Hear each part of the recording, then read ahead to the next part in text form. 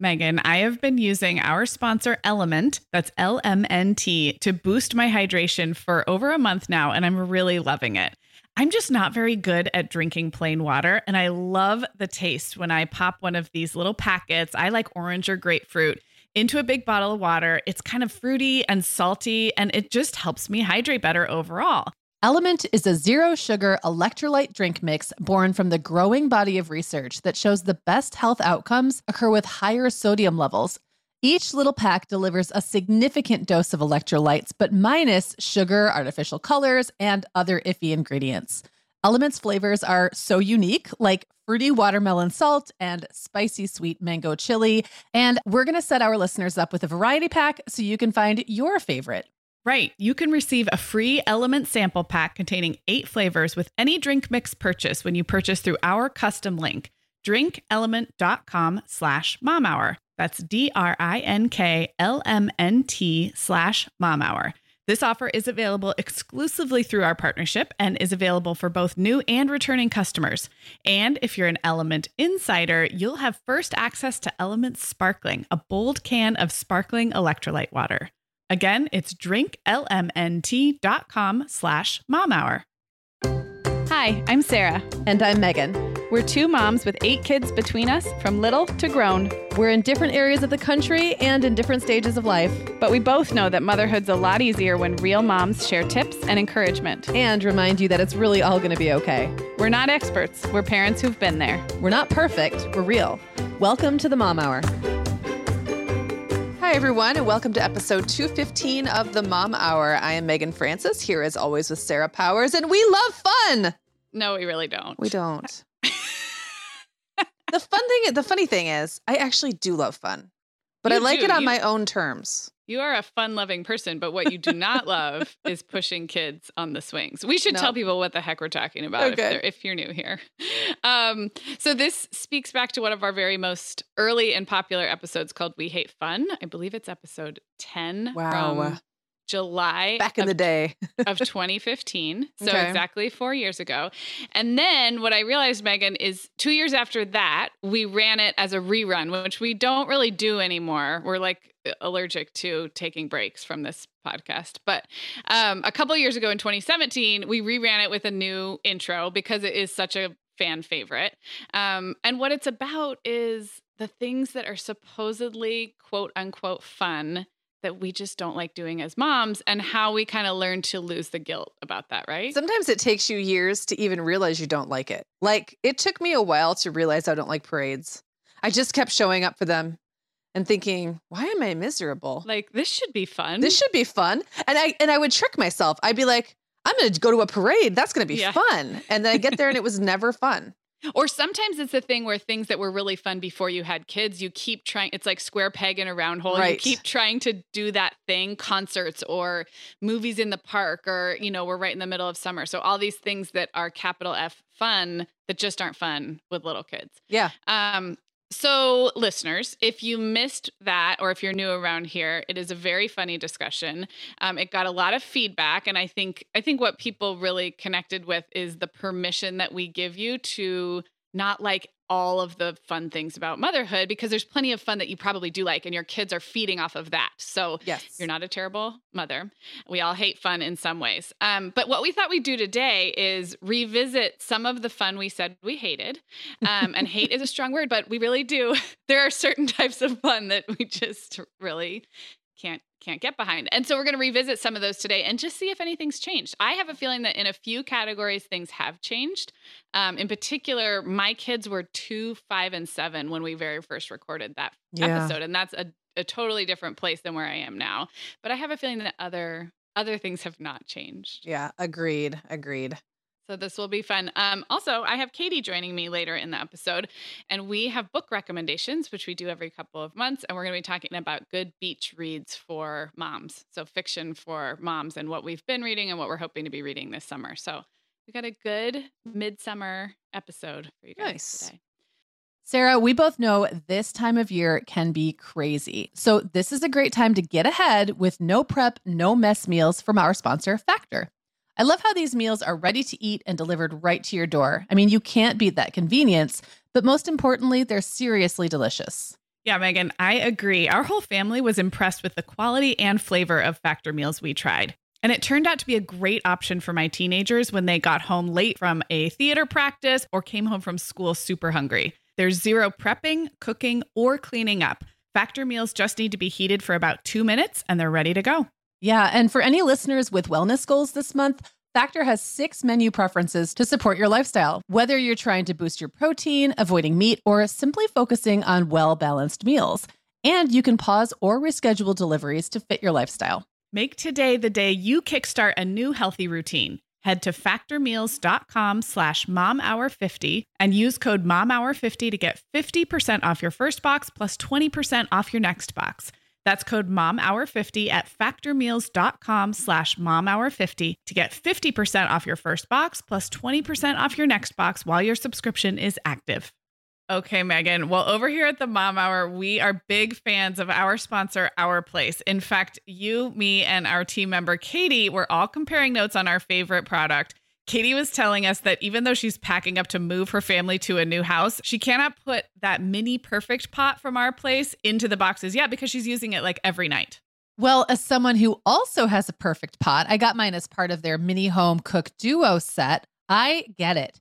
It's nonstick, which is key, but it also has all these handy features like a steam release lid with a built-in strainer and this nice beechwood spoon that nests on the handle in this perfect little peg. Okay, well, I didn't get this pot, but now I want it. That sounds so great. Our Place's cookware is great to cook with, beautiful to look at, and healthier for us as well. All of Our Place's products are made without PFAS, also known as forever chemicals. In addition to their cookware and tableware, Our Place is also making waves with their Wonder Oven, the most stylish all-in-one air fryer and toaster oven. Again, free from the forever chemicals found in many of those air fryers. Listeners, Our Place offers a 100-day trial with free shipping and returns, and we've got a great deal for you.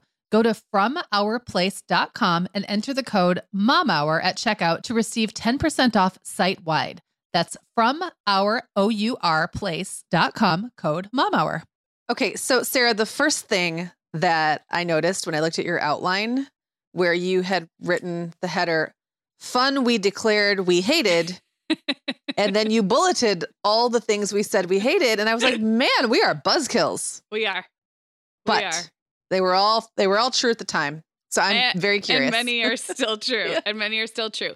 So the very early episode was inspired by a blog post you'd written called "For the Mom Who Hates the Swings." And you talked about not loving pushing your kids on swings. And I actually talked about that is not one of the things that's not going on my hate list. I mean, I'm not going to say I don't seek out opportunities to push kids on the swings, but it's far down on the list of things that I don't like. I'd much rather push kids on the swings than chase them up a play structure or do other things at the park. So how do you feel at this moment in time about pushing kids on swings? Well, I want to say probably a year after we started the podcast, Clara figured out how to pump. Nice. And then I never had to push a swing again.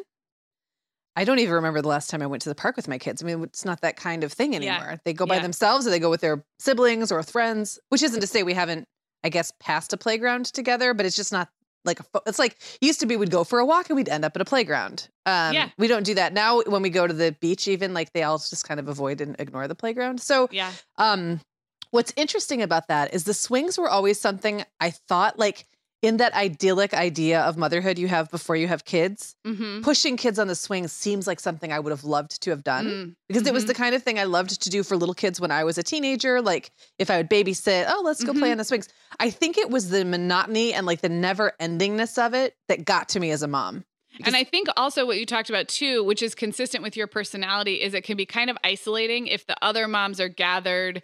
Yeah. If it's a social park play date situation and your kid wants to go on the swings, it will often pull you away from the group, which I feel like is definitely something for your personality. You like to be with the group and talking and engaging. Yeah. Well, and I definitely had a phase. I remember like the first time Jacob was big enough to put him in one of those little swings with the leg thingies, right? And how much I loved it for about 10 minutes. And then because he was little, I took him out and we went someplace else. But as they get older, they get their own opinions about things. Yeah. And I would often find that was just stuck, like like you said, like apart from the group, or I would see something that looked like more fun to me, like let's go play in the sandbox, and then the kid in question, and not all kids cared that much, but I kind of feel like Clara was one of those who just wanted to hang on the swings and like wouldn't even try to learn how to pump. And she would have had me stand there all day pushing her. And then at one point I would have multiple kids all needing to be pushed. That's where I am. Yeah. Even my big kids still asked to be pushed. I did not enjoy that for a while. I feel like now, if I happened to be at a park and there happened to be a kid there that was on the swing, I think I'd be pretty cheerful about pushing the swings. So I think we file this one under types of fun you hate, that it just life outgrows it. So you don't have to do it anymore. I think other types of fun we will grow into loving again. In this case, you just don't have to do it anymore. So consider that one solved. Done. Check mark. Check. Okay, I have a big one. This is something that I still hate and I'm still in it. And we spent a lot of time talking about it in that original episode. And that is make-believe pretend play with your child. In particular, when you are the sole make-believe playmate and the child has a very specific idea of what to pretend. This has been, I have been a mother of people of make-believe age for, I'm going to say 8.5 years, probably, since Allegra first, wanted to make believe. She used to make believe swim lessons and doctor's office. She would always make believe the things she was a little bit nervous about in real life. Like she'd come home from these swim lessons and then want to make me pretend to be in swim lessons. Okay. So this is so funny. To me, again, the pretend play is a thing of the past. It was awful. It is. To different degrees with different kids. With the boys, I just remember their play never made any sense to me. Their pretend play was just extremely like it was all about like lining up cars or little dudes and like crashing them and things. And they never wanted anything to do with my version of pretend play. But Clara's was so much more complex and like everything had to get kind of pretended out. Like you were saying, pretended through. Yeah. A lot of let's play pet shop. Yep. You're going shopping at the pet shop. I'm all these different pets. And it just was never ending. Like she really wanted, whereas the boys, I never felt really cared that much if I engaged in their play. Like I was trying to force myself into it. Clara sought me out hard. That's how Violet is.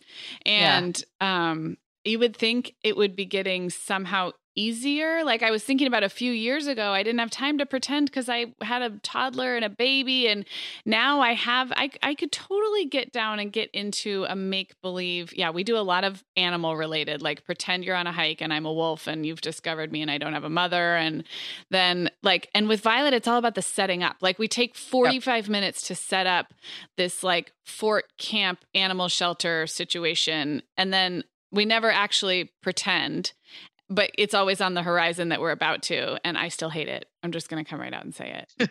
My husband's a great pretender.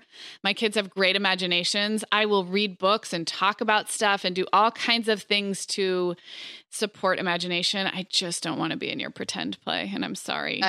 I was actually going to ask if the kids seek out Brian as much as they seek you out, like, because that would be frustrating, like having your partner be really good at it, but them like default to asking you. Well, because I'm home during the day. And so Violet will, the older two don't want to pretend anymore, but they did at the time. Violet seems like the highest need in this regard. And Brian will indulge her and they will just go to town. Pretend to go to town. And I love it. I love that he can do that with them. And I stand by my hatred of that brand of fun. So it turns out we don't love fun. We don't. Okay. So here's another big category that came up in that old episode. And I'm going to just put it as fairs, carnivals, theme parks, festivals, like places that you go that are supposed to be fun, even ones that are supposed to be geared toward little kids. How has your thinking evolved on this? Okay. So first of all, I put all those 4 things in very different categories now. I don't remember. I maybe used to have them all lumped together in my mind because they were all loud places with lots of people. Long lines, stuff like that. So I'll break it down by event. Okay. Theme parks I'm A-okay with. I like theme parks, especially because my kids are big now. Yeah. So I can sit on a bench and I also like rides. Mm-hmm. So I think theme parks, we did Disney a few times when the kids were really little and always had a lot of fun. We did water parks, which are different from theme parks, but very fun. Yeah. We've talked about the Great Wolf Lodge thing and stuff. So those have always been A-okay by me. There's been very few times that I've thought to myself that theme or water parks or those kind of things were just like out. For some reason, I think when the kids were really little, John and I were really good at dividing and conquering and making sure everyone got to do something fun. It kept everybody moving. Yeah. I liked it. I'm similar about fairs. I can still do them in small doses. A fair is like a theme park with dirtier people. And everyone's dirty at the fair. It's not like, I don't mean like dirty people, they're patrons. I mean, everyone's walking around covered in dust and smelling animal. Yeah. And it's hot. But I do like them. There's something about a county fair that I really enjoy, just in small doses. Like we'll go and like, we'll wander through like the RV display thing. I always like doing that. We'll go maybe ride 1 or 2 rides, get a hot dog or an elephant ear, and then we're done. And we have one just down the street that's like a nice small youth fair that's every summer. Okay. I usually make a point to take the kids to that almost every year, and it's okay. So I have to jump in here on fairs really quick, because growing up, I had the Santa Barbara County Fair, and that is I would say a mid-sized county fair. It's definitely not small, but it's not huge. And then I never, ever went to county fairs in my years of living outside of California. Like when I lived in Chicago, Arizona, never, ever went to a county fair. And now the Orange County Fair is a huge deal. It's like, it is huge. It goes on for weeks, and I think it can be really fun, and there's all kinds of expos and things, but it's like kind of what you're talking about of like the quaint, accessible, very doable county fair. There isn't one near me because my county it's one of like the biggest counties in the country. Right. So it is a spectacle in and of itself, but I have not been, and I really don't want to go. Well, I went to the Minnesota State Fair a couple of times when I lived in Minneapolis, and I felt similarly about the Minnesota State Fair. It's amazing, but it is like people live there. Like my brother and his family camp there for a week, and they live at the fair. Like something about that to me is just overkill. I don't need that much fair in my life. I would love a little fair, actually. I think like a small county fair would be really. I'm picturing Charlotte's Web. Yes, it's very Charlotte's Webby. Good to go on the Tilt-A-Whirl. Yeah. If that's your thing, And I do think the one I grew up with was maybe a little bigger, but not so big. There was horse grounds and horse stuff but it was very doable. We used to get dropped off, when we were in junior high and spend the evening or whatever. Yeah. And I feel like this one is that way. Like the one here, you could like you park and they drive these little cart trailer things around and pick people up. And you're at the gate, or you can walk, but you're at the gate in 5 minutes. It doesn't take forever to get in. And then you can really do the whole midway, like in an hour or two. There's 3 commercial barns. Like I remember, because I've been going to this fair for 30 plus years, like there are precisely 3 commercial barns and you can make it through those, or buildings. You can hit the small animals. Like you can really just knock the whole thing out pretty quick. Or sometimes I'll say to the kids, like, we're going to go and we're only going to do the animal barns. We're not doing anything else. Or we're only going to do the midway. Right. You can also go back. It's like a week long and it's right down the road for me. So yeah. So I'm okay with fairs. Okay. Carnivals. No, those things have always scared me. Yeah. I remember when I was a kid, my mom pointing out the fact that they put all of the rides up in like a few hours one night. And they were like, she's like, doesn't that seem kind of unsafe to you? And ever since then, I'm like, never mind. No, thanks. I don't know. Yeah. How do you feel about carnivals? They're like kind of like fairs, but without the cute animals. Yes. That's the closest thing. There's one that we've gone to a couple summers in a row in Santa Barbara. The rides that my kids have gone on have been not scary, like not the upside down crazy ones, but yeah, I and like the cheap carnival games and stuff. It just feels like if we could get in and out in an hour and get some good food and just like have some wholesome fun, great, but it's not something I'm going to seek out. I do think that like school and church carnivals can be kind of a fun little answer to that. Like you get to play the game where you like throw the, but totally. I don't think people do this anymore. It's been a long time since I've been invited to a carnival of that nature. We have had our local elementary school, not the one my kids go to, but our neighborhood school has one around Halloween that I would consider like a full-fledged school carnival. And it's cute. You know what I'm realizing as we talk about this, and it's appropriate since it is July, is basically heat makes all the difference to me in whether I can tolerate these types of fun. that's a deal breaker. If it is cool enough and everybody's dressed for the weather and I'm not standing on asphalt in the sun and the heat, I'm sure I'm not alone here. The fun meter goes up or down wildly according to how hot it is. Well, you have mentioned very recently that you don't like to be uncomfortable in temperature swings. Yeah, it's a big one. Or being temperaturally uncomfortable makes you especially hot. Grumpy. I'd rather be cold. Yeah. Yeah. Should we talk about parades? Sure. It is, after all, they're still terrible. It is the 4th of July week. And I think in that original episode, parades were like probably the least fun thing ever. And that has not changed for me. To me, there's nothing fun and there will never be anything fun. And I'm saying this while hitting my fist on a table. There will never be anything fun to me about lining up in advance, sitting on the curb on a chair or on the curb on a blanket or whatever, and then watching like really loud things happen and having candy pelted at you. Yes, agreed. It's all terrible. Yeah. And taking kids to a parade where they have to wait and they're not really sure why they're there. Yep. We're going to play in just a little bit. We're going to play a little clip of Violet talking about some of this. And she had some thoughts about parades. I was surprised because I thought she'd say, oh, parades are so much fun. And she basically said something like, I don't understand why we go all the work of going there. And then it's not really a lot of work. It's a lot of work. And then it's not really what you want to see. I think that's what she said. And I think that kids like the idea that candy might get thrown at them. Right. That I really think that a lot of them are in it for the candy. And now I don't even know if all parades do that anymore. Right. Sometimes they throw other things. But like, oh my gosh, I remember being a little kid and like the sirens and just hating life, like with my hands clasped over my ears, thinking, why is this a thing? So I went to a parade last summer in my hometown, not of Santa Barbara, but my smaller hometown of Montecito, where I actually grew up, because we had remember, we had a terrible mudslide accident in my hometown, and it, like those things do, it brought the community together, and we ended up at the 4th of July parade last year. And one thing I kind of forgot about small town parades, this one was meaningful because the first responders, it was like a big thing for the community. And so that was kind of emotional. But being in parades is really exciting when you're a kid. And it occurred to me that like, it's way more fun. Almost anybody can be in a parade if you're in a small town. Like if you're in a Boy Scout troop, if you're in a elementary school choir. And so that part, I was like, oh, that is really special. If you're 10 or 11 and your Girl Scout troop gets to march in the town parade, that is fun. And I guess if my kid were in a parade like that, that would feel kind of fun. It's the spectating for if you don't know someone or have any like real connection that feels like, why are we doing this? Why are we sitting on the street?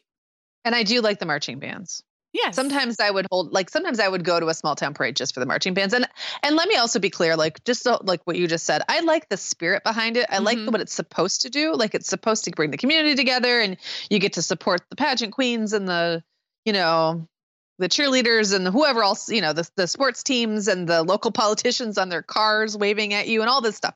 And it is one of those things to kind of go out and see people, like see who your community kind of in front of you and recognize people.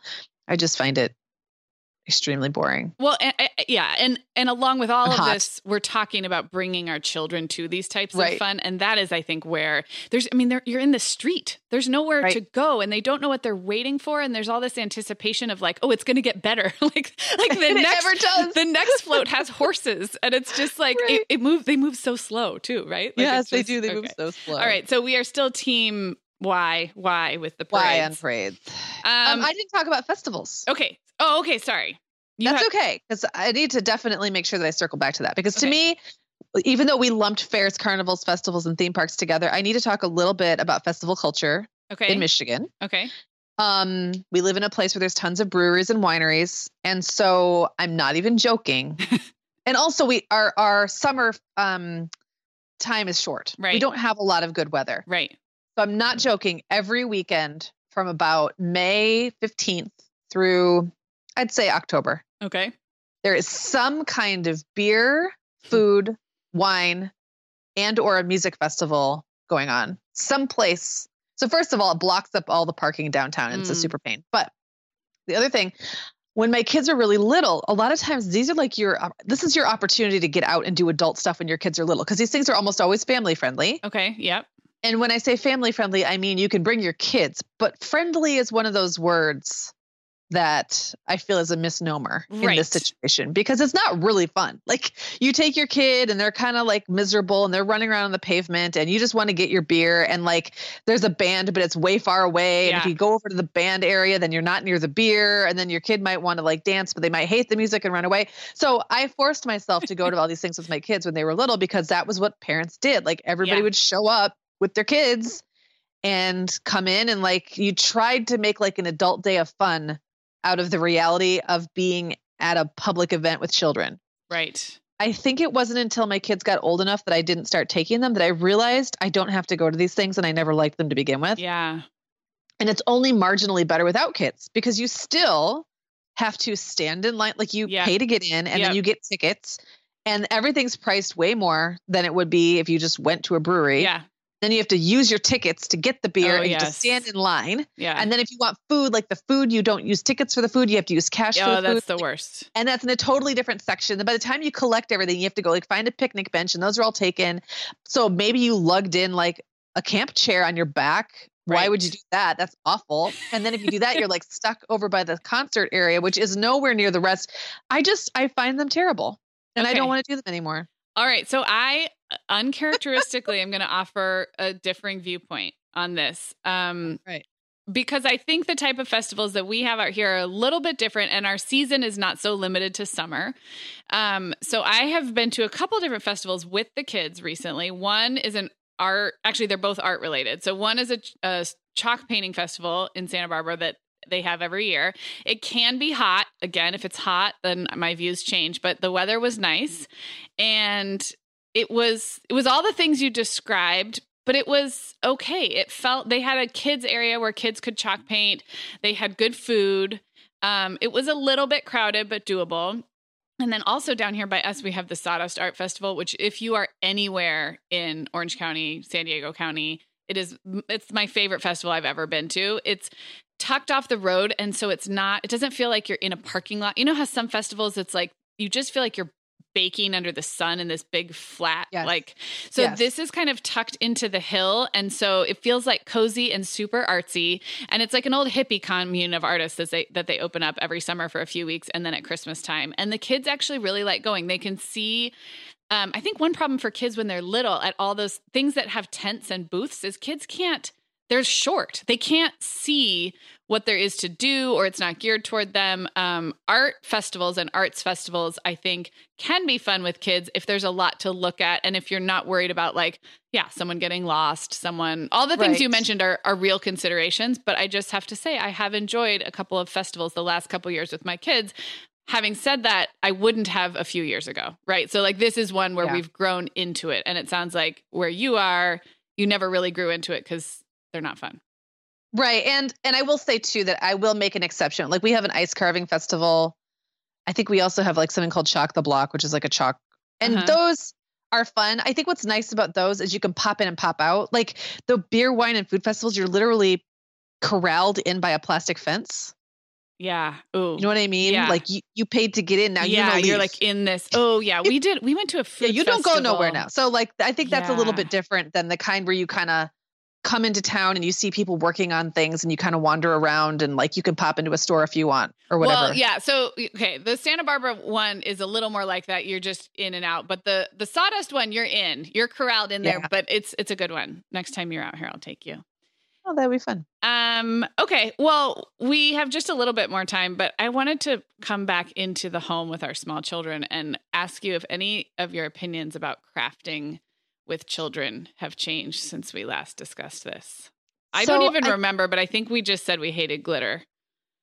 So I'm trying to remember exactly what my position was. I think it was something like crafting is the worst, but we can go with that.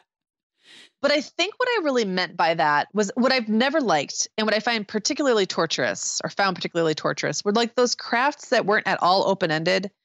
And it felt like you go to library story time, they'd be like, well, now we have a fun craft for the kids. And there's precisely 22 puffballs on the table, 2 for each child. And there's precisely 22 googly eyes.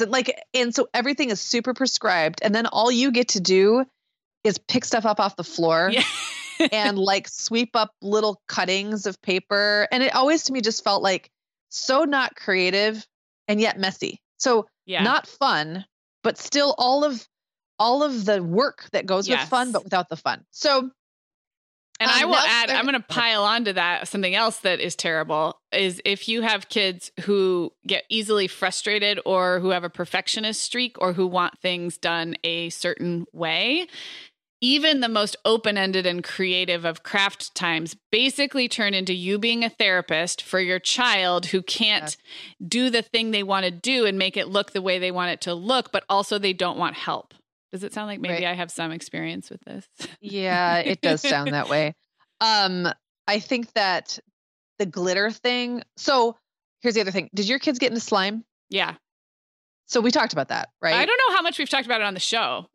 Okay, because I couldn't remember if it was you or Jenna I talked to, because Jenna's daughter Ruby got really into making slime, and her like house has been destroyed by slime for the past. I don't know why Clara didn't get into it that much. She gets into it when she's with other kids at their houses. That's more how Allegra was. She got the stuff to make it, but never really had the follow through to do it. But she would kind of hoard it and collect it, and it would sit around in these little Ziploc bags. And it ruined her comforter. So it must have been Jenna you were talking to, but I can relate. So cracks in the floor, slime, just like slime everywhere. And I think she finally kind of had to start putting her foot down a little bit because the kitchen would, like, the girls would have a sleepover, and then Jenna would come down in the morning and the kitchen is just like they got up early and slimed it. So what I appreciate about Clara is that I think she took a hard left away from craft and got into art. Yeah, and she art really is did. less messy. Yes. It's because what she's doing is contained. It's pencils, it's chalk draw, it's like pen and ink, or even when she paints, she's very neat. So sometime in the last couple of years, like, craft mess became a non-thing in my life.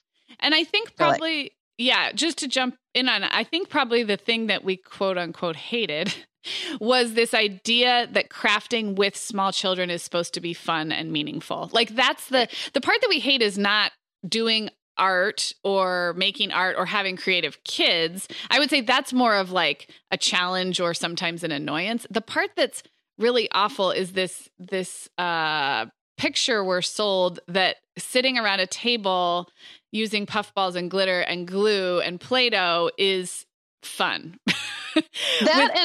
And also like necessary. Yeah. I remember when my kids were like 3 or 4, clearly getting the message that part of my job as a mom was to like lead them in craft time. Right. And that it had to, I understand why it's important for them to learn to hold a pencil and use scissors and stuff like that. But like that it had to involve kind of like expensive trips to the craft store and like supplies. And we had to have places to store the supplies and something to show for it at the end. Yeah. Yeah. And that part just never really, I had a hard time getting on board, even though in theory, the idea of doing a creative project is fun to me. In the end, with the 2, 3, 4, 5-year-old, it just never worked out the way it was presented. Yeah. And I think we've talked about this on the show too, but if for moms who love to craft, like who are crafty themselves, I think it can be extra disappointing to realize like, I thought this was going to be something I would enjoy with my kids, but in fact it's terrible. So if you're in that position, I mean, I think you can reclaim crafting as just a mom hobby. It does not have to be something that you enjoy doing with your kids. And you can feel very differently about crafting with your kids than you do about crafting by yourself or with your friends. Yeah, agreed. So there we go. Okay, well, I have one more that I still hate, and I'll throw it out there. And if you have anything else to add, go for it. But basically, anything that happens late at night, it doesn't matter how fun it is, I will probably say no. And I just still don't like fun that happens after hours. I really don't. And that has not changed, in case anyone is out there wondering. I do sleep all night now. I mean, I sleep really well. So I have the ability to stay up later without getting so tired. I don't like it. I don't like fun. I prefer my fun in the daylight hours. That's funny. I will actually say that, well, it's not surprising that we'd be very opposite on that. One of like my favorite things to do, I have a friend whose backyard, she has like a little pool and like a really nice, Missy has a nice little backyard. And every now and then, and her kids have pretty regular bedtimes, but every now and then she'll kind of like put a, I don't know, pause on bedtime and let kids come over and just run amok in the backyard till well after dark while the adults sit and have drinks or whatever. And Clara just loved, like, she's like, that's just the most fun thing that ever happens. I think it's so fun for her because we don't plan it. It'll just be kind of this like last minute thing where we all go over there and end up, and it's dark, and there's something very special to the kids about running around after dark, especially in the summer when a lot of time you go to bed and it's still light out. Right. Yeah. So, they love that. And that said, it would take something very special to get me out of bed early to have fun. Right. You're not going to have early morning fun. My kids have not witnessed a lot of sunrises. Let's just put it that way. That's okay. I think they could be very well-rounded children without ever having seen a sunrise. Eventually, they'll just stay up late enough at night to see late the enough sunrise. to see it themselves. That's a milestone. Okay, so we are going to play a little clip of Violet, who's 6, weighing in on what she thinks about fun and what she thinks about what we think as moms about fun. And then we'll go to our break. And when we come back, Katie and I are going to talk about books. So Megan, we're signing off for this part, and happy 4th of July. You guys have a great holiday week. We'll talk to you soon. Okay. I'm here with Violet. Violet, how old are you? 6. And we're talking about fun today and sometimes how moms don't always love fun. So what are some types of fun that you think I do like? Maybe not the biggest kinds of fun just to be fun. Maybe sometimes go to the beach or go to the park or the pool. But I don't think my mom really enjoys when we just do a big party for nothing. Can you think of any types of fun that I really don't like? One example that we talked about in this show was parades. Yeah, I don't really care for parades. It's just too much work, too much noise. Like, everyone puts stuff into it, but then it's not the best thing you want to see. What about things like a fair with rides, like a carnival? Have we had fun at those types of things before? Yeah, maybe when everybody's a little older than toddlers and newborns, because that would be hard to just, like, that would be fun to, like, get an ice cream, maybe go on the Ferris wheel, but not too much, like, sugar and roller coasters. That wouldn't be fun for 2 toddlers and a newborn. Yeah, that's exactly what Megan and I were talking about, is now that you guys are older, there's some kinds of fun I used to really not like, and now it's getting more fun because you guys are older, right? Yeah, I think so too. But sometimes when you get a little older than Allegra, some things that I might like as a 6-year-old might not be as fun as doing something that she likes. Or she might grow out of some of the fun that you like right now, right? Yeah. So I'm kind of having a tough time having 2 older brother and sisters, so I don't have a lot to do every day. What is your very favorite kind of fun? Maybe just kind of goofing around. I like to goof around with you. Thanks for being on the Mom Hour, Violet. You're welcome. Okay, Megan, like many of our listeners, I'm sure I've been doing some spring cleaning in my closet lately, and it always feels so good to get rid of clothes I'm not wearing, things that don't fit or that aren't my style anymore. But you know what I realized? All of my Vionic shoes are always in the keep pile. They just tick all the boxes. They're cute, comfy, high quality. They last forever. And I love growing my Vionic collection, especially with the latest styles from their Vionic Vitals collection. The Vionic Vitals collection offers daily wear styles designed for elegance, comfort, and versatility. We both love the Uptown loafer, which collapses flat, so it's perfect for travel.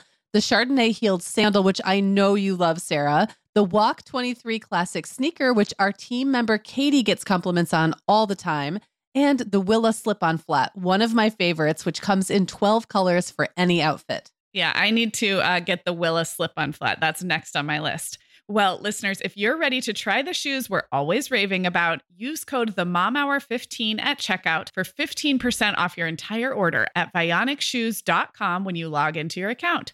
That's one-time use only. Vionic Shoes, wearable well-being for your feet. Sarah, our sponsor, Hiya Health, makes a kids' daily multivitamin that parents can feel great about giving their kids because they have no added sugars or dyes. And our kids who have tried Hiya vitamins have loved them, which is important, right? Because what good is a bottle of vitamins that your kid won't take? Hiya was founded by two dads who didn't like the ingredients label on some of the popular children's vitamins they were seeing on store shelves, so they got to work developing a formula that would help fill the most common nutrient gaps in modern kids' diets. Hiya's Chewable Kids Vitamin is made with a blend of 12 organic fruits and vegetables and then supercharged with 15 essential vitamins and minerals. They're also vegan, dairy-free, allergy-free, gelatin-free, and nut-free. Hiya manufactures their vitamins right here in the USA with globally sourced ingredients, and then they ship their chewable vitamins directly to your door on a pediatrician recommended schedule. We've worked out a special deal with Hiya for their best-selling children's vitamin. You're going to get 50% off your first order. To claim this deal, go to hiyahealth.com/momhour. This deal's not available on their regular website. Go to hiyahealth.com/momhour and get your kids the full body nourishment they need to grow into healthy adults. Okay, everybody, I am sitting down here with Katie Addis. Hey, Katie. Hi, Sarah. So if you're new around here, Katie joins me every once in a while, and we've been talking about books this year. Kind of a different theme every time. And since we are smack dab in the middle of summer, it's actually a holiday week. We're loosely talking about beach reads today, right? Yep. But we're also going to kind of catch up about what we've been reading and have some good beach read recommendations. And we also want to hear back from you guys. So where should we start, Katie? You want to start with what you've been reading? Sure. I feel pretty good about this. Okay. Well, you guys know my New Year's resolution was to read more fiction. So that has not gone so well. I have been on a big nonfiction kick again. But I do have some, I'll just quickly list off what I've read, I think, since we last talked. Okay. So I think when we last talked, I was either reading or about to read Bad Blood by John Carreyrou, Yes. which is the Elizabeth Holmes and Theranos story. Yes. And since you mentioned it on the episode last time, I have heard about it from so many different sources. And did you tell me, or did I hear from somewhere else that there's a podcast on it? So, yes. So and a documentary on HBO. Exactly. So there is a HBO documentary. There is a podcast, which was put out by ABC News. And not Wondery, but yeah, a podcast. And then the book is called Bad Blood. It's by John Carreyrou. The book is sort of like the mothership. Like that's the kind of source material, at least for the podcast. Okay. If you were going to pick one, we'll just do them all. Just go down the rabbit hole. It's so good. Okay. Do them all. Yeah. And the audiobook is good too. I read it as a physical book. So that was great. I read Mindy Kaling's second memoir essay book called Why Not Me? That was fun and light. That would make a cute, fun beach read. Okay. I read another book of essays called I Miss You When I Blink by Mary Laura Philpott, who runs in blogger writer circles with like Jess and KJ, who have the hashtag Am Writing podcast. I think that's where I heard about her book. I read... Wait, repeat that title. When I Miss You? I Miss You When I Blink. Oh, I Miss You When I Blink. Yeah. Okay. I read Made by Made, M-A-I-D by Stephanie Land. Yep. Which I liked. I read The Enchanted Hour, which you recommended in our segment. That. You were in Santa Barbara or something. Yeah. Yeah, maybe when I finished it. On a cozy, gloomy day. Yes. I loved that book. That was a great recommendation. So listeners, now is a good time to say we will list all of these in the show notes and in the blog post that goes along with this. But Katie did introduce me to The Enchanted Hour, which is about the importance of reading aloud to our kids, but not in a preachy way. Like no, really not at like, all. Kind of culturally, and the brain science and everything about reading aloud was so good. And then I just finished The Library Book by Susan Orlean, which is probably the best book I've read this year. It's so good. Are you familiar with it? It's just called The Library Book. Mm-hmm. It's called The Library Book. Okay, it's nonfiction. It is nonfiction. I'm not familiar with it, no. Okay, just so real briefly, it is the story of the central branch of the LA Public Library. Okay. How the public library system in LA kind of got started, but then there was a catastrophic fire in 1986 that took down like 1 million books, and there was an arson investigation. So it's the true story of this fire in 1986 at the central branch of the LA Public Library. But like any good, like this woman took like 5 years to write this book. So it's a deep dive into the history of libraries, the cultural significance of libraries, how libraries and how libraries have changed over time in what their role is in society. It also has a ton about the history of kind of the settling of the West and how LA grew into a city. And then, of course, there's this kind of like almost true crime-like element as you try and figure out how this fire happened and then the rebuilding after the fire. And so it is really like you end up learning about all kinds of different things. But it's really like a love letter to public libraries. And it is so well done. She's an amazing writer. So she's like a super, super famous nonfiction writer. She's been on staff at the New Yorker forever, but I hadn't read any of her books. She's a beautiful, beautiful writer. So, I mean, it's nonfiction. It's dense in that, you know, it's history and facts and all that. I'm not sure I'd qualify it as a beach read. At the same time, it's like so compelling and so satisfying. So, all right. So that was like, I think I've read like 6 books since we last talked. I know. Wow. Look at you. Prolific, avid reader. Yeah. Okay. Well, I am in an opposite season of time. And my time has been filled up with some audiobook listening. Oh, good. And which is kind of cut into my podcast listening, actually. So it's kind of a trade-off. I'm in that season of trade-off. So if I don't do this, then, or if I do this, then I don't get to do all these other things. Right. So I listened to Becoming, Michelle Obama's memoir. Have you read that? I read it. Oh, you did? Okay, good. So we can compare notes a little bit. Was it a long time ago that you read it? It was right when it came out. It was at the very beginning of 2019. It was the first book I read this year. I loved it, but I've heard the audiobook is even better. It's fantastic. It's really, really good. And it was 20 hours worth of listening. Wow. So, I mean, it's a long book. And I don't know that it would necessarily classify as a beach read also, but I feel like in our next little topic here, we should talk about what actually constitutes a beach read in your definition. Yeah. But it was compelling the whole way through. I mean, it was very interesting. I just kind of wanted to touch on the things that I loved about it. So I really knew very little about Michelle Obama in general. And I was interested to learn all about her upbringing, which was a pretty rosy, I mean, not full of sunshine and rainbows, but she said that people looked at her compared to Obama's or Barack's upbringing, and she kind of had the Leave It to Beaver. She did. She had a stable, like mid-century, upbringing. Like, exactly. And she's definitely a type A powerhouse. She did not self-proclaim herself an Enneagram 1, but I bet she would be. So, probably. Yeah. And then, so that was all interesting. And I didn't know about her Ivy League education. And she went to, I think, Princeton undergrad, Harvard Law School.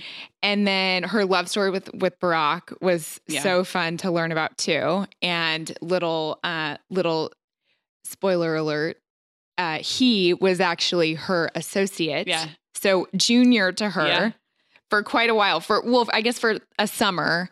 And then things kind of changed. And I loved how she talked about motherhood and parenting actually in the book, both as it related to her mom raising them, and then of course becoming a mom, and then being a mom of like kids like our kids' age during campaigns. Like she was real honest about having a campaigning, traveling husband. I know. It was not easy. It was not easy. And she really even struggled accepting Barack's commitment to politics at all. I mean, she really wanted politics to come to a halt. I thought it was really honest. So honest. Yeah, that's what I really loved about it, was that it was a very human, relatable portrait, because she really does openly and transparently talk about the ups and downs. And that's what I was going to mention too, was just her personal values, not only as a woman, but also specifically as a mom, and then how that transitioned into her role as First Lady, and just being an advocate and mentor for people who couldn't advocate for themselves, much like people had advocated and mentored her along the way. Yeah. And that really showed through the initiatives that she led during her 2 terms as First Lady. And I didn't really know about any of that stuff.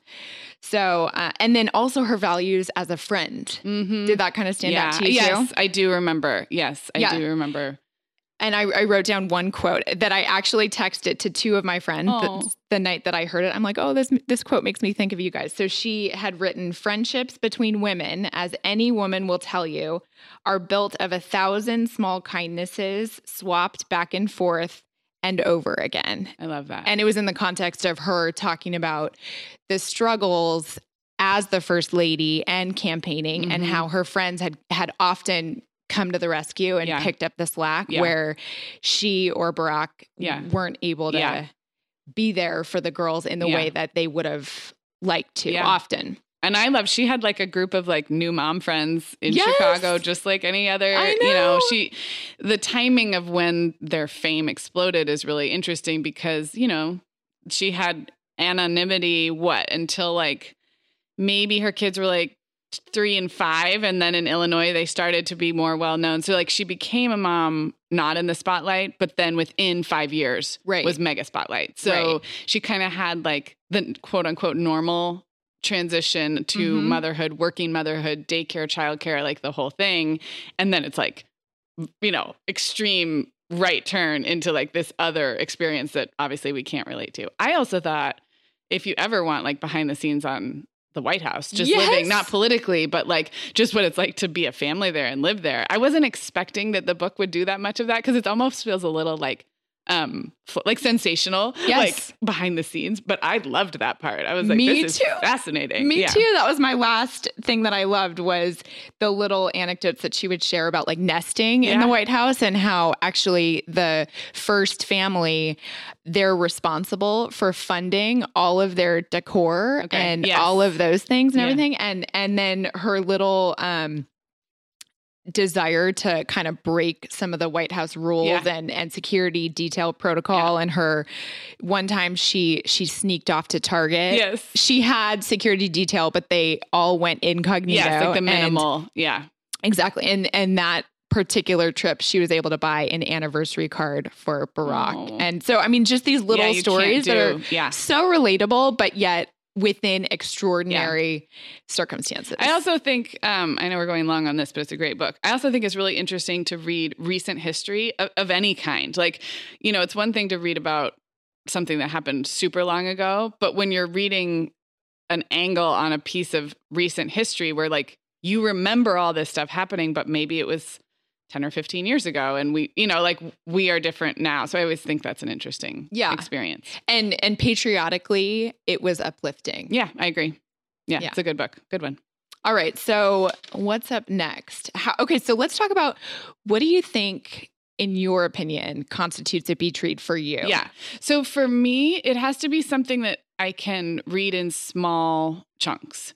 Okay. So you guys know, like my regular reading habit, it tends to be I wake up before the kids in the morning and read for about 45 minutes probably. And it's very quiet. It's uninterrupted. And by the way, that didn't happen for me for like 9-10 years into motherhood. So if you're not there yet, which I'm not. Right. But now it's a part of my routine. That's the bulk of my reading. I really don't read before I go to sleep at night. And I might pick up a book on a weekend if everyone's kind of doing their own thing. But really that's my daily, it's built into my day. So a beach read would feel very different because I'm it's not in my routine. And I think it needs to be something that I can get interrupted a bunch of different little times and can read in short snippets and hold my attention. Okay. It's also going to be a physical book and not an electronic book, most likely. I mostly read physical books anyway, but I definitely like first of all, it's just hard to look at a screen and like have the lighting and all that. So I would definitely be probably like a paperback, something I can tuck in my bag that moves quickly and doesn't have to be like, fun, fluffy, like that type. Traditional. Yep. It just needs to be able to be read in short bursts. How about you? Okay. Yeah. No, I would completely agree with you with the whole pick up and put down. And for me, the main thing is page turner. So same. It does not need to be lighthearted and 100% frivolous. It doesn't need to be a romantic comedy on paper for me, because I feel like often beach reads are kind of a romantic plot is at the center. Right. But for me, it just has to be a page turner, and it can have some meat. Yeah. And it's just got to be able to hold your attention. Exactly. Yeah. Yeah. So page turner. All right. So what's a good beach read that you've read in the past? Okay. Well, I'm going to just recommend one, and I thought I would stick with my personality, which is I don't read a ton of fiction. So I don't have a traditional beach read, but I do have a recommendation that is consistent with the books I like to read, but also I think would be a great beach read. So it is called, I have it. And Katie, I'm going to give this copy to you because I have 2 copies it's a long story. Thank you. It's called Catastrophic Happiness, Finding Joy in Childhood's Messy Years. It's a book of essays by Catherine Newman. Catherine Newman is a well-known blogger writer that came up, I mean, gosh, when Megan did or even before. Her kids are like college age now, but she was like an original mom blogger who then landed columns in, you know, major newspapers, publications. She's the etiquette columnist for Real Simple now. She has published books but started, you know, as an essayist mom blogger. And I don't say that with any kind of like negative connotation. No. Like, but that was many years ago. This book, she had a book of essays about pregnancy and very early motherhood called Waiting for Birdie. I have not read that. Oh, I've heard this one. Yeah. I've heard about that one. So this is her second book of essays, and it's specifically about the years, I think she says, or the you know, book jacket says 4 to 14. So like the middle years of parenting. And they are, the reason I think it makes a great beach read is they're short essays and they stand alone. So if you think about, you know, a funny blog post or a poignant essay, they're a few pages each. It goes roughly chronologically, but not completely. And, you know, Katie, your kids are 3 and 4 right now, right? 4 and almost 3 and almost 3 and 4 and a half. Okay. My kids are 6, 9, and 11. So really like these years from like you're through like the baby stuff. Yeah. But then all the rest. But the reason this is such a good beach read is she is an impeccable writer. She's my favorite kind of combination of funny and poignant. Funny, like laugh out loud funny, but not the cheap jokes, like not the cliches that we've heard a million times about tantrums and, you know, sleepless nights. And she's just from a craft perspective, a fantastic writer. And so I think it makes a great beach read because you can read one and you can set it down for 2 months and pick it up again. Yeah. I may actually reread this book because it's been a couple of years, but it's fantastic. So again, it's Catastrophic Happiness, Finding Joy in Childhood's Messy Years by Catherine Newman. And we will link that up. And I am physically sliding a copy across the table to Katie right now. I love it. And the book jacket is so fun. It's so cute. It's mom rain boots and a little child with their rain boots standing on top of her. So cute. She just has like a very honest appreciation. It's like, yes, motherhood is hard. Yes, motherhood is great. And none of the cliches are there. So she just has like and she's very funny. And I really like funny writers who, I think I heard about her because about 8 to 10 years ago. Yeah, she's been around a long time. When she released that first book, The Waiting for Birdie. And I think she was interviewed on NPR. Probably. And the thing I remember hearing about it was that it, unlike some other early motherhood pregnancy books, gives kind of more of an honest portrayal.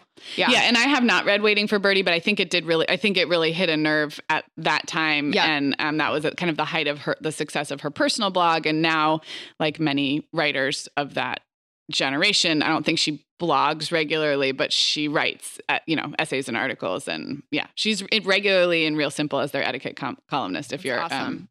A Real Simple fan. Yeah. Okay.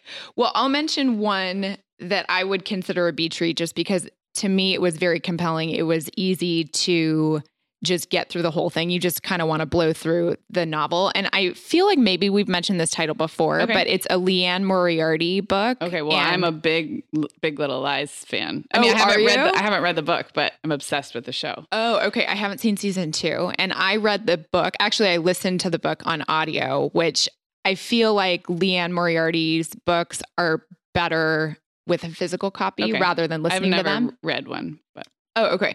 So this title is What Alice Forgot. Oh, someone recommended that. So I posted on the Mom Hours Instagram like a month ago that I asking for books. Yeah, right? well, specifically asking for fiction because I kind of confessed that I've been reading a lot, but I haven't been sticking to my fiction resolution. And that one came up. Yeah, I just think it lands really resonantly in this phase of life because the main character is a woman in her mid-30s and she's involved, and this is kind of funny and outlandish, but she's involved in a treadmill accident. Okay. That lands her with a head injury. Okay. And she wakes up in sort of an amnesiac state and she thinks her life is perfect and happy. But what she doesn't realize is that over the last 10 years, her life has sort of spun into this sad, unhappy state of reaching for all the wrong things and trying to maintain this image of perfection. And she is in a totally unhappy marriage. Her husband can't stand her, but yet she wakes up and she loves him. You know, it's totally like sort of newlywed bliss. And she is just in a complete state of oblivion. Yeah. And so it's her coming to grips with her actual state of life, and then where that leads all of their lives. That's awesome. So it's lighthearted in that it's the irony of her happiness with the actual state of things is kind of humorous, and then it's relatable because just the whole grappling with what society thinks a woman in her mid-30s who's a mom, I don't know if she works in the book, I can't remember, but you know, just grappling with all those things, the push and pull of what your friends think and what society thinks and what your family thinks and then what you think. Yeah. So it's just really good and has the good balance of sort of lighthearted, but with some depth. I love it. Okay. Well, I just, like I have said this about fiction a million times. I just need someone to put a book in my hand and say, read this. Because I will read almost anything. It's the English major in me. Like if you tell me to read it, it's like, you'll finish your homework and I will do it. And then I really enjoy it. But I just have a block against seeking out fiction. I just get overwhelmed in a way that nonfiction doesn't. I just think, oh, I'm going to read that or I'm not going to read that. But so that sounds like a really good one. It's a really good one. And that's actually my favorite title of all of Liane Moriarty's books. Okay, good to know. Books, yeah. Good to know. Well, I do have two that these are not my recommendations, but it is what's up next for me. So I can share those. Yeah. Because finishing the library book called The Library Book, because I did check it out from our local library. I told myself, like, after that one, that was kind of the last of these nonfiction that I really did want to get through. And then I have two fiction lined up, and these came from that Instagram post. My husband was really sweet. He saw the one that I posted on the Mom Hours Instagram asking for recommendations, and you guys all chimed in. And again, I just get overwhelmed. I'm like, well, these all sound great, and I don't do anything about it. And so he picked up two fiction titles at Barnes & Noble and brought them home to me. So there you go. Now I have something to read because someone physically was like, here, you're going to read this. That is so sweet. And he had read the comments. So he chose Eleanor Oliphant is Completely Fine by Gail Honeyman, which again, I always hear these titles. Yeah.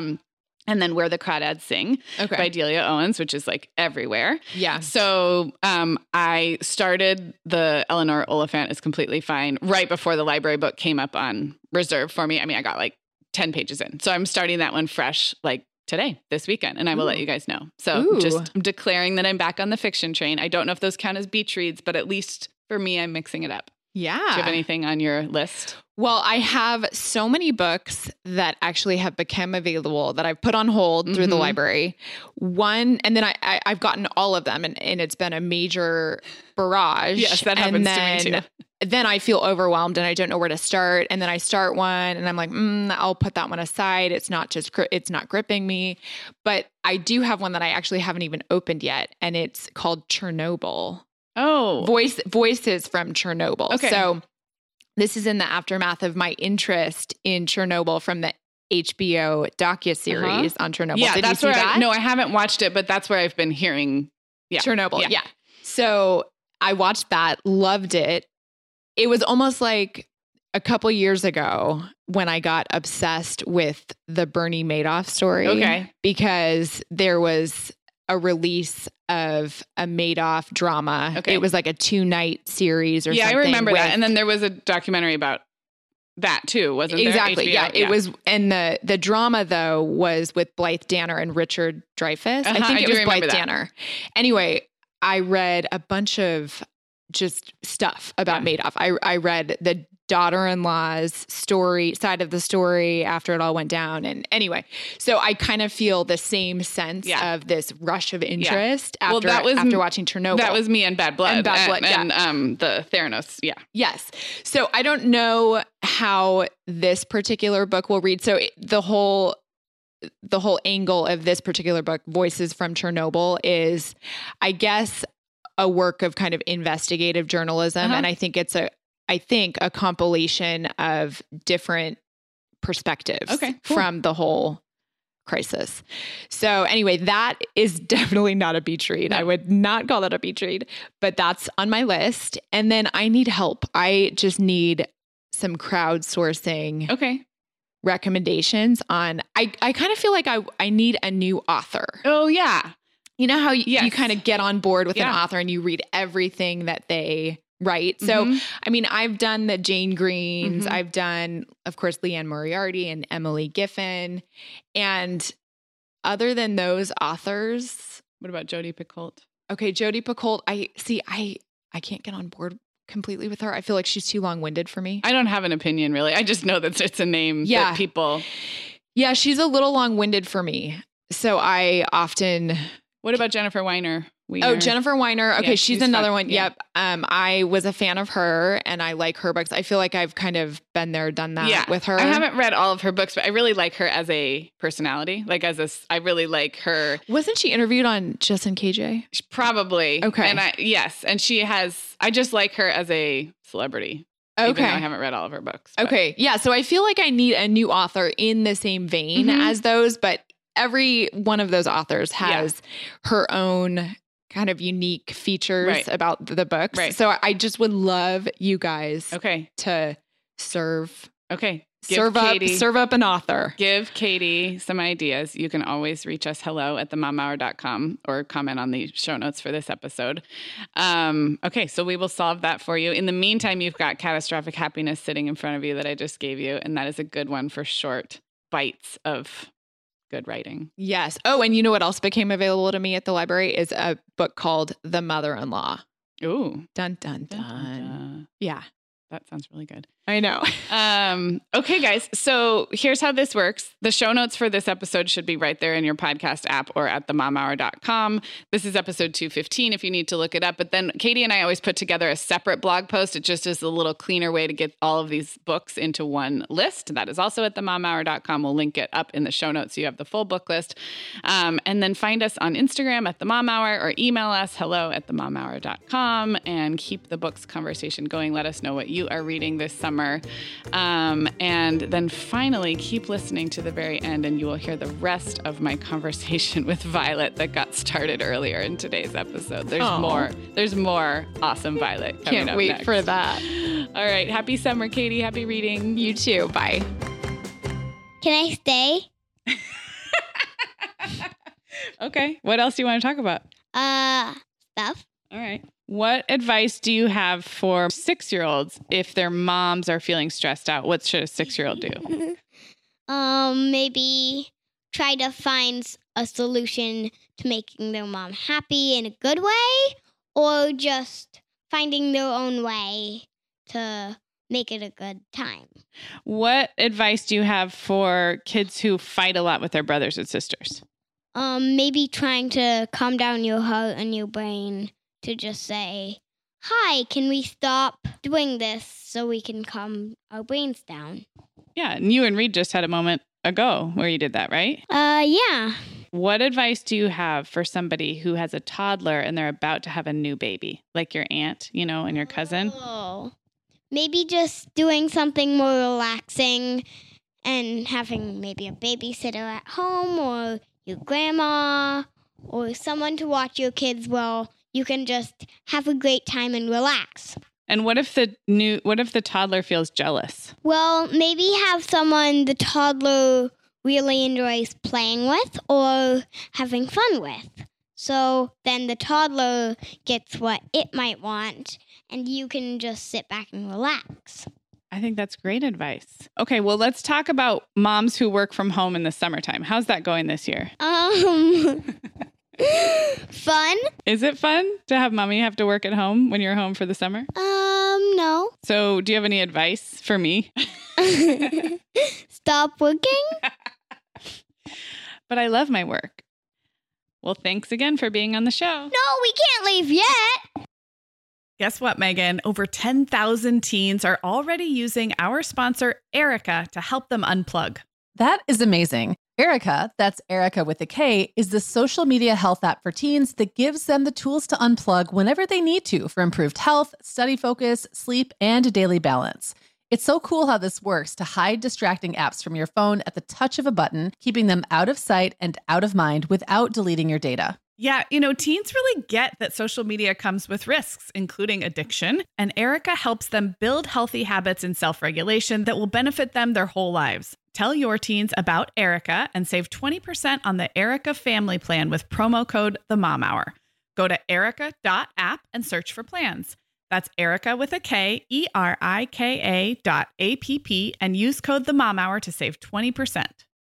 Sarah, I started a Substack last spring, just kind of as an experiment, and it turns out I love it.